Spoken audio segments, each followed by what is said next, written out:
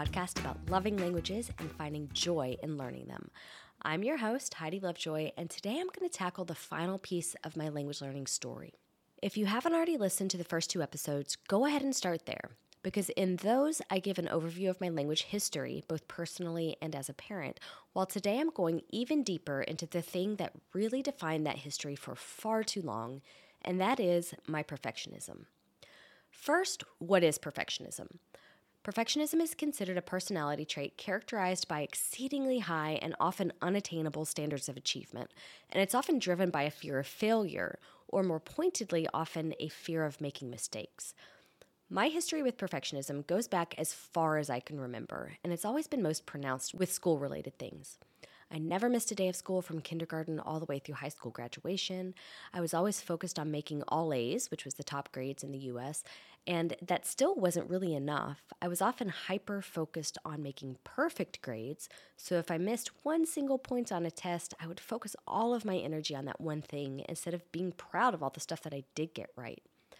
My friends, family members, and adults in my life seemed to kind of equate perfectionism with Heidi, and it easily just became a thing that was a part of me, part of my identity and who I am at the core. Whenever I would bring home a perfect report card with all A's, I was not often met with praise for my hard work, but rather statements like, "Of course she made all A's, we wouldn't expect any less." After another year of perfect attendance at school, I would hear things like, "That's our Heidi, she's a little perfectionist," in really endearing tones. And in a way, these types of statements felt like the explaining away of my accomplishments instead of seeing them as the result of my excessive hard work, trying to meet unreasonably high standards for myself because of an extreme fear of failure, which failure to me meant making a mistake or having an imperfection. And perfectionism really did become an identity for me. And I started using it as sort of a justification for my actions, like why I stress so much over missing a single point on an exam, or why I always strive to be the best at everything, even if I was only a beginner. And of course, I wasn't always the best, which then led to some intense and very unhealthy jealousy issues throughout my life. But it was always just a part of who I am. I'm a perfectionist. And I continued through life, through college, beginning of a career, graduate school, more graduate school, early years of motherhood, more graduate school, with this perfectionism at my core. And I never really realized how much it negatively impacted my life until I started learning languages at age 33. Or maybe it would be more accurate for me to say that I didn't realize there was something I could do about its negative impact, that I didn't have to let perfectionist tendencies control how I did things, especially academic type things. So here today, I want to talk about what perfectionism looks like in my language learning. And some of this I've already touched on in the previous episodes because these things were so profound in my beginner years. I'm going to revisit this theme in future episodes though, because I think it's a very nuanced topic that affects so many language learners, and I just want to start peeling back those layers. In this episode today though, I'm just going to highlight some of the major perfectionist tendencies that have affected me in the most profound ways, and I want to set the stage for future discussions about it. So as I mentioned in those first couple episodes, I started learning Italian when we moved to Italy. I really had no idea what I was doing, but my early resources were mostly Duolingo, Google Translate, and some Italian as a second language courses. Over the course of a year or two, I added things like listening to Italian music, watching cartoons, reading youth-level literature, and a program called Rocket Italian to my list of resources. And this is a pretty solid resource bundle, right? There are various methods for learning vocabulary and grammar, plenty of different types of input, and some carefully crafted output. But my perfectionism really showed up in how I used all of these resources. The most glaringly obvious way perfectionism showed up is that I focused on my mistakes, always, and I procrastinated or even completely avoided language tasks like speaking, where I often made mistakes because I didn't like that vulnerability and the negative feelings that came with making mistakes. For example, if I would lose a heart in Duolingo by making a mistake, even if it was just a typing error, I became so frustrated, sometimes even angry at the app, often leading to more mistakes because I didn't have a clear head and I lost all focus on the vocabulary that I was learning. In my Italian as a second language class, if the teacher corrected something I said, maybe I didn't know how to conjugate an irregular verb or I used the wrong gendered article, I would get really embarrassed and often start to just shut down, not wanting to speak again. I used Google Translate a lot, especially the longer I was in Italy, because I wanted to avoid mistakes or imperfections at all costs, thinking other people were really judging me because after having been in the country for a year or two, I should be able to speak perfectly, right? But using a translation app to construct more complex sentences instead of naturally working my way through my own expressions highlighted things I didn't know or couldn't do on my own. And what I didn't know or couldn't do with ease always seemed so big and so loud. So these mistakes were right at the front and center of my thoughts all the time. Another way perfectionism showed up, especially in those early years, was that I tended to put my own rules or restrictions on how I used all of these resources. For example, when I started Rocket Italian, I was already to a mid-beginner level, but I started the program from the very beginning with the intention of finishing it all in a very linear fashion, performing every task in order, skipping nothing, no matter how much of it I already knew or which tasks bored me.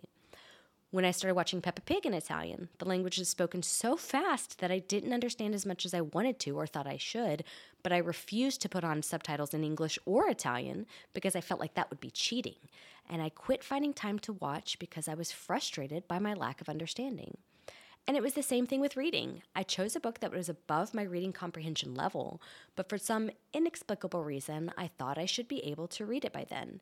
Yet, the only way I could fathom getting through the book was to look up and write in the book every word or phrase I didn't know or understand. I never went back to study the words or grammar that I didn't understand, but having them scribbled all over the pages again highlighted everything I didn't know, and again I got frustrated and started avoiding reading. No one ever told me that linear learning was effective. No one ever told me that subtitles was cheating or that reading meant 100% understanding. Yet I had decided that these rules must be followed, and the fact that I felt lost when abiding by them was somehow proof that I was failing to learn this language. So focusing on mistakes and thinking there's only one specific way to use a resource were major perfectionist players in my early Italian days. Another perfectionist tendency that has shown up over and over again is all or nothing thinking. And this overlaps some of the things I just mentioned, like using a resource from beginning to end, understanding everything, or giving up on a resource. That giving up or the quitting of something stems from this unconscious idea that either I can do it all or I don't do any of it. As a perfectionist, singular mistakes often feel like failure. So failure to me doesn't really mean a complete crash and burn.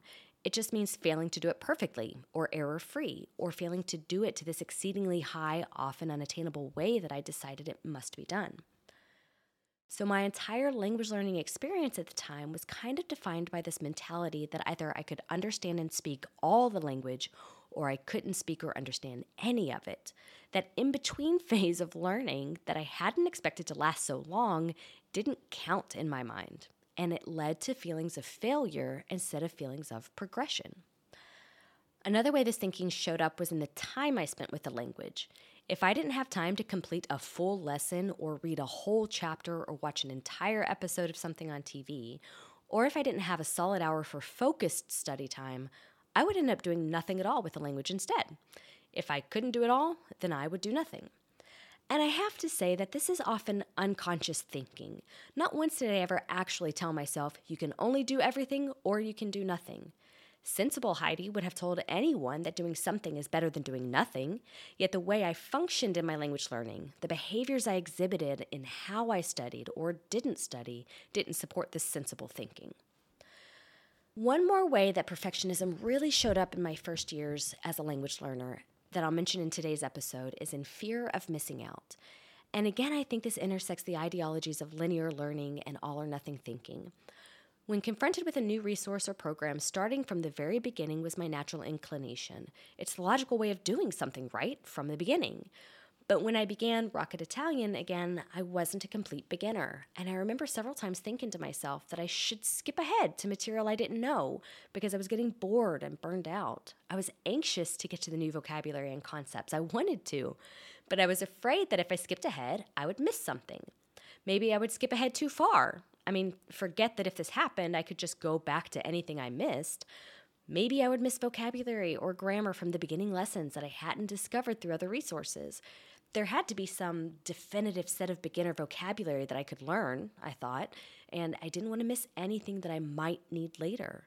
I never considered that any important words I need will probably show up over and over again, that if I miss it, it's going to show up again.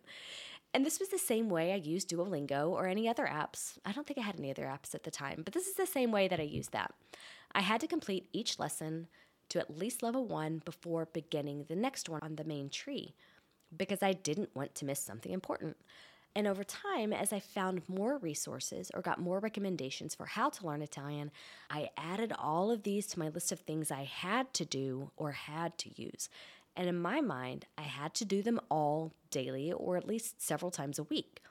So in other words, a recommendation to watch TV in Italian became an absolute, something I had to do every day or I'd miss out on all that input. Doing flashcards, while mind-numbingly boring to me, was something that I had to do, because what if I forgot a word that I had already learned? And, oh, by the way, I had to complete an entire deck of flashcards each time I used them because of the all-or-nothing way I operated. In this way, I started hoarding resources. Every little thing that may fill in the gaps of my language acquisition became something I had to do because I was seriously afraid of missing something important. Every resource or activity became, in my mind, something that was going to either make or break my language learning. I put so much stock into the resources and what they would put into my head. Can you feel how overwhelming this is? I had no real structure to my language learning, no goals other than fluency or maybe just completing a resource. And I stayed in that mindset that this sort of chaos that often led to procrastination and really slow progress meant that I was failing. But I could also see other people mastering the language, so I knew that it could be done. And the only logical conclusion to me was that I was missing something. I'm missing the key resource or language learning method, and once I find it, I'm going to add it to my list of things to do, and I'm going to get fluent fast. But of course, this wasn't the case. I talked in episodes 1 and 2 about how the 2020 lockdown forced me to take a big, deep breath and slow down to focus on things I needed to change in my language learning and in how I supported my daughter in her language acquisition. Another thing I did during this time that was really the catalyst or foundation for being able to make these changes was to address my mental health. I stopped drinking alcohol right before lockdown because I'd allowed my drinking, the way that I drank and the reasons I drank, to get out of hand, and it really exacerbated the stress and overwhelm that I felt. I found a counselor through BetterHelp.com to help me sort through all of these negative tendencies and negative self-talk that I allowed to kind of run my life. And one thing that these mental health changes revealed was that my perfectionism, this thing that I'd identified with and accepted about my core self, was at the root of how I went through life, how I tended to perform tasks and analyze my progress. So with my counselor, I started to work on challenging some of these restrictive beliefs I held that were grounded in perfectionism instead of a healthy reality. In this process, I discovered that procrastination and avoidance are linked to perfectionism. Unconsciously setting my own rules for how something should be done is linked to perfectionism. All or nothing mentality is linked to perfectionism. Doing all the tasks and hoarding all the resources due to fear of missing out is linked to perfectionism. Now, hear me on this though. These tendencies aren't unique to perfectionism.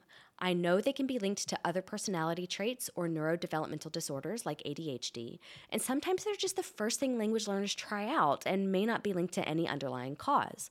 But for my story and my healing, I can say that finding this link between my behaviors and my perfectionist personality was the first step toward finding a solution. I'm now going on about 2 years of learning how to combat these perfectionist tendencies in order to define the most effective language learning strategy for myself, and it's still a work in progress. But if you can relate to my story, if you feel a disconnect between how you want your language learning to go and how you're actually doing it, if you identify as a perfectionist, I want to share some of the ideas that have already had the greatest impact on moving forward in a healthy and realistic way for myself. To be clear, I am not going to tell you how to get over or cure perfectionism. I am still a perfectionist, and I believe that I always will be. But I can better anticipate and control how this personality trait shows up in my life, and for us here today, specifically in my language life, in order to prevent it from having control over me. I have a lot of tips for things I've discovered that work for me in helping to counter my perfectionist tendencies. But again, this is 2 years worth of tips. For the sake of time and presenting my thoughts in the most digestible way for you listeners out there, I'm going to start today by highlighting 2 of the most impactful tips I've adopted. This topic of perfectionism and language learning is something I'm going to revisit over and over throughout this podcast, but it's my intent today to share a few things to just give you a place to start considering how you can work toward more effective language learning for yourself. I firmly believe that trying out a few small changes at a time is much more effective than trying to do a big overhaul that can become overwhelming and counterproductive. So today, I'm going to start peeling back those layers of my own findings. The first thing that's really worked toward reshaping my language learning as a perfectionist is to stop using the word should. Until I talked to a counselor, I didn't realize how many times a day I said or thought should.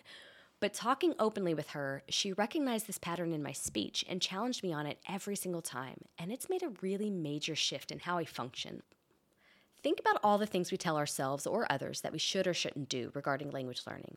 I should study in my grammar book. I should speak more. I should be to an intermediate level by now.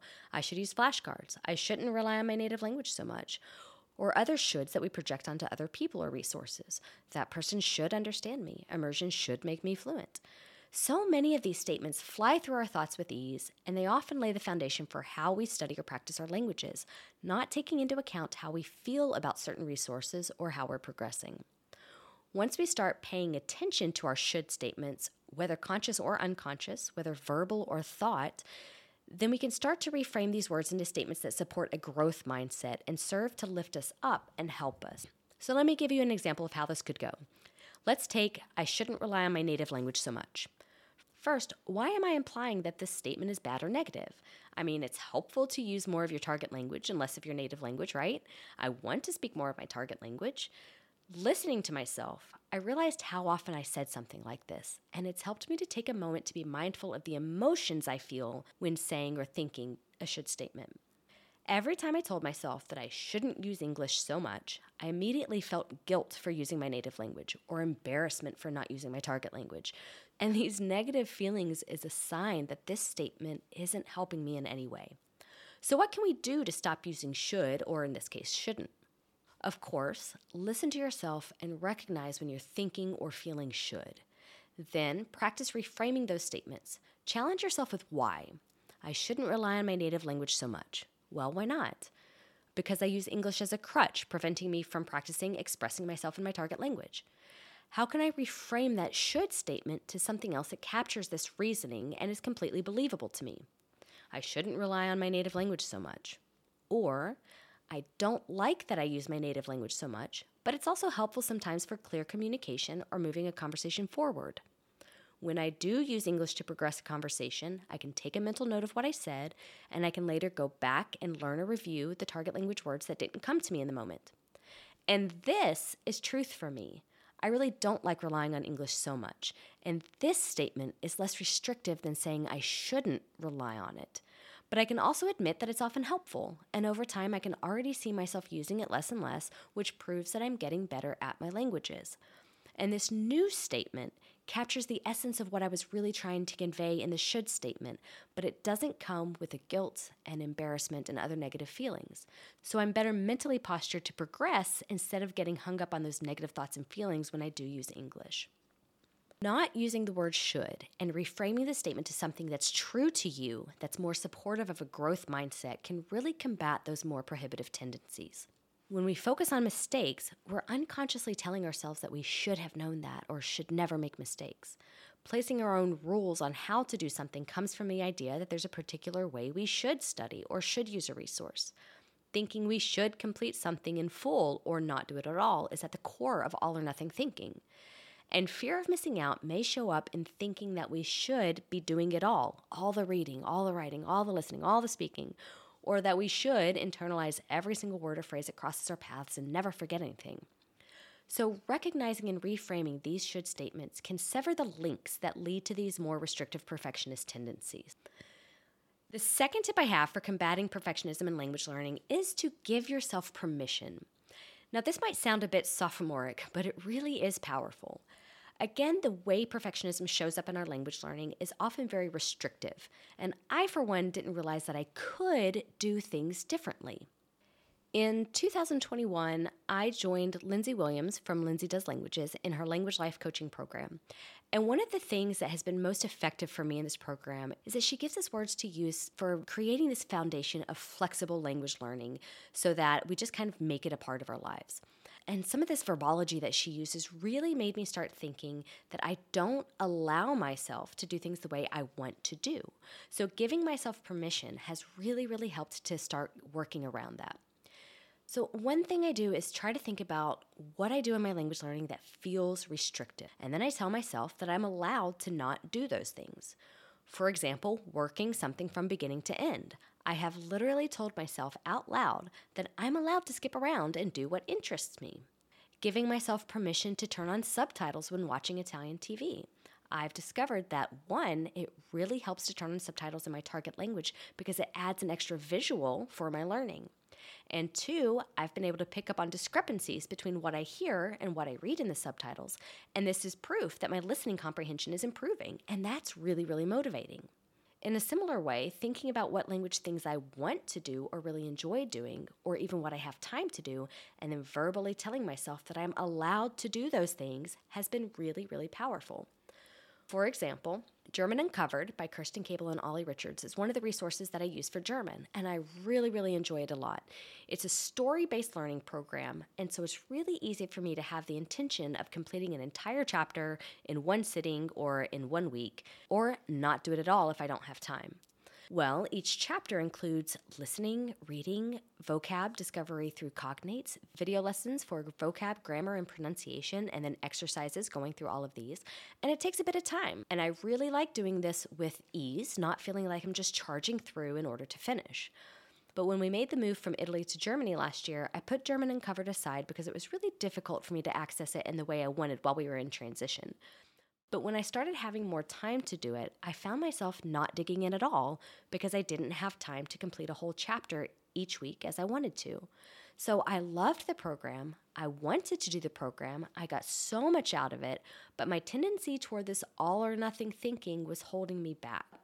When I started practicing giving myself permission to change how I do things, this was one of the first things I attacked. I gave myself permission to set smaller, bite-sized goals with German Uncovered.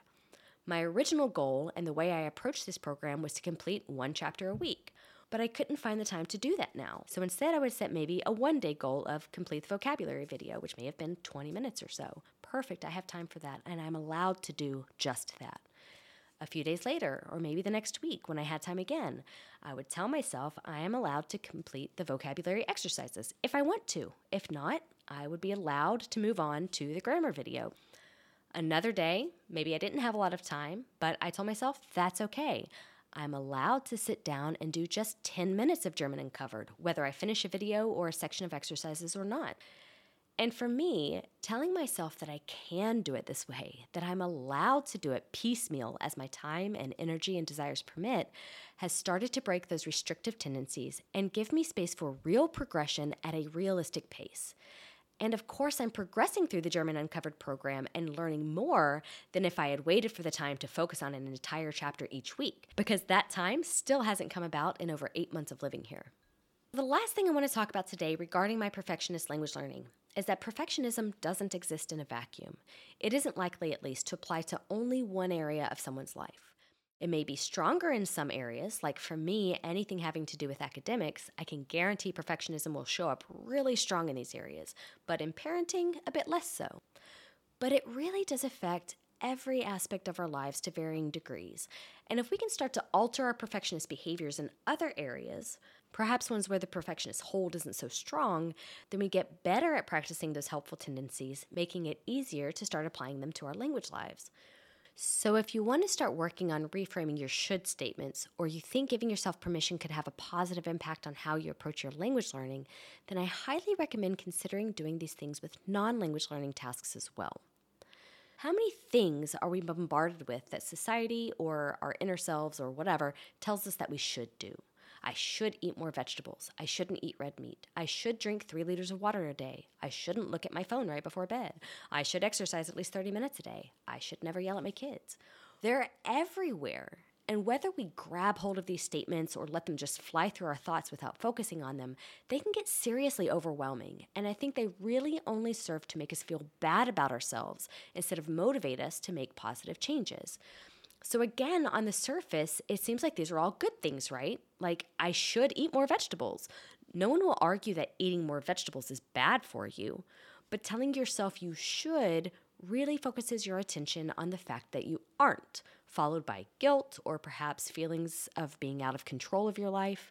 So reframing that statement to something that's believable and uplifting supports a positive mindset that's more likely to motivate you to actually eat more vegetables. So instead of me saying I should eat more vegetables, something that's really true to me is I enjoy eating vegetables. Eating more vegetables makes me feel better. I sleep better when I eat more vegetables. I like taking care of my body. Sometimes getting enough vegetables is hard though, and that's okay. Each meal, each snack is another opportunity to sneak in some more vegetables. Now, doesn't that sound so much better than telling yourself that you should eat more vegetables? These are all true statements, but they're much more likely to motivate me to go grab a carrot instead of a bag of chips. Similarly, looking at ways that you may be restricting your daily tasks that have nothing to do with language learning and practice giving yourself permission to change that up if you want can be really, really impactful to our language learning as well. One of the most restrictive things that I feel like I've learned I do in my adult life is completing tasks in full. I want to finish unloading the dishwasher all at once. I want to finish folding the laundry and getting it put away all at once. But this can be really restrictive because I don't always have the time to sit down for 30 minutes and fold the laundry or even 10 minutes to unload the dishwasher. And I've learned over the years to just give myself permission to do what I can when I can. So for example, I have lots of laundry to fold, but I really can't find 30 solid minutes to sit and do it. So what do? I give myself permission to do what I can. I have 5 minutes, I'm going to fold what I can, and then I'm going to leave the pile there. But this isn't going to be all or nothing thinking. I don't do all the laundry or leave the pile and sit and complain about it and not like it for the rest of the day. Instead, every time I walk by the pile of laundry, I fold maybe 2 pieces of laundry or maybe 3. And truly, by the end of the day, all the laundry gets folded. Then when I'm putting it away, same thing. I'll put away all of my socks. And then the next time I go by the pile, I'll put away all of my t-shirts or whatever. And in this way, over the course of the day, I've spent a total of probably 30 minutes doing the laundry, but it never felt like this big task that I had to tackle. And when I'm doing this, I can do other things at the same time. I can do it while listening to music. I can do it while doing lunges down my hallway to get a little bit of workout. Giving myself permission, literally telling myself that I'm allowed to do it piecemeal like this, has helped me realize how much more I can do this in my language life. If I don't have 10 minutes to complete Duolingo or an hour to complete German Uncovered, that's okay. I'm allowed to do it little by little, and every single minute counts toward finishing and learning and progression. And the key here is that doing these non-language learning tasks in a different way is easier for me than splitting up a language learning task. But in doing them this way, I am literally showing myself that it still gets done. By the end of the day, the work still gets done, and I can see this progress. So when I kind of expose myself to doing that in non-language learning areas, it really helps to bring this same mentality, this same allowance and flexibility into my language life. And I have seen such big changes, not just in how I learn the languages and how I'm progressing, but in my overall feelings about my languages and how I'm progressing. I see so many more successes now than I did before because I'm more flexible and open-minded to being able to see these successes and all the wins along the way. And it's a much happier place to be. I'm not focused on all the time I don't have to learn the language. My focus really has started to shift on all the little things I'm able to do throughout the day that add up to a lot of language learning. And it's so much more positive. It's a much better mindset to be in. Now, as always, I don't want to leave you with the impression that my language learning is perfect now, that I never say should, or that I always give myself permission and don't find things restrictive. It's not true because, again, I said I'm still a perfectionist and I probably always will be. And sometimes these tendencies still start to creep up. I mean, I'm 38 years old now, so I have a lifetime of doing things in this way that I'm trying to combat. I don't have any expectations that it's going to be fast or easy or that there's this perfect fix. But I can really recognize when these tendencies are starting to show up, and it's becoming easier for me to combat them with other things that help keep me in a positive mental state. So I'm going to stop right here for today because I really want to give everyone time and space for starting to work in some of these things a little at a time. I don't want to overwhelm anyone by thinking that now you have to do all of these things. Heidi told me 5 to 10 great tips and I've got to do all of them. It's just not like that, and that can get very, very overwhelming. But I do want you to start feeling empowered to making your own personal discoveries, trying to reshape your thoughts and actions to something that feels very true and eventually natural to you, and something that creates a positive atmosphere for yourself in your language learning. Do come back next week because I'm going to continue on this topic, and I'm going to keep exploring ways that we can use our non-language learning life to impact positive changes in our language learning life, especially when it comes to perfectionism, because that's my personal specialty. Thank you again for listening this far. I'm so excited to be able to share my story and to reach other people, and I am really excited to hear people's feedback. Let me know what things work for you, what things don't work for you. If you have an idea that I haven't mentioned here, my gosh, please reach out to me and let me know, because I am all about creating community, creating your own personal journey that is tailored to your specific needs, your specific desires, and your specific tendencies. And I really think that these are things every single language learner can learn from. So thank you again, and until next time, ciao.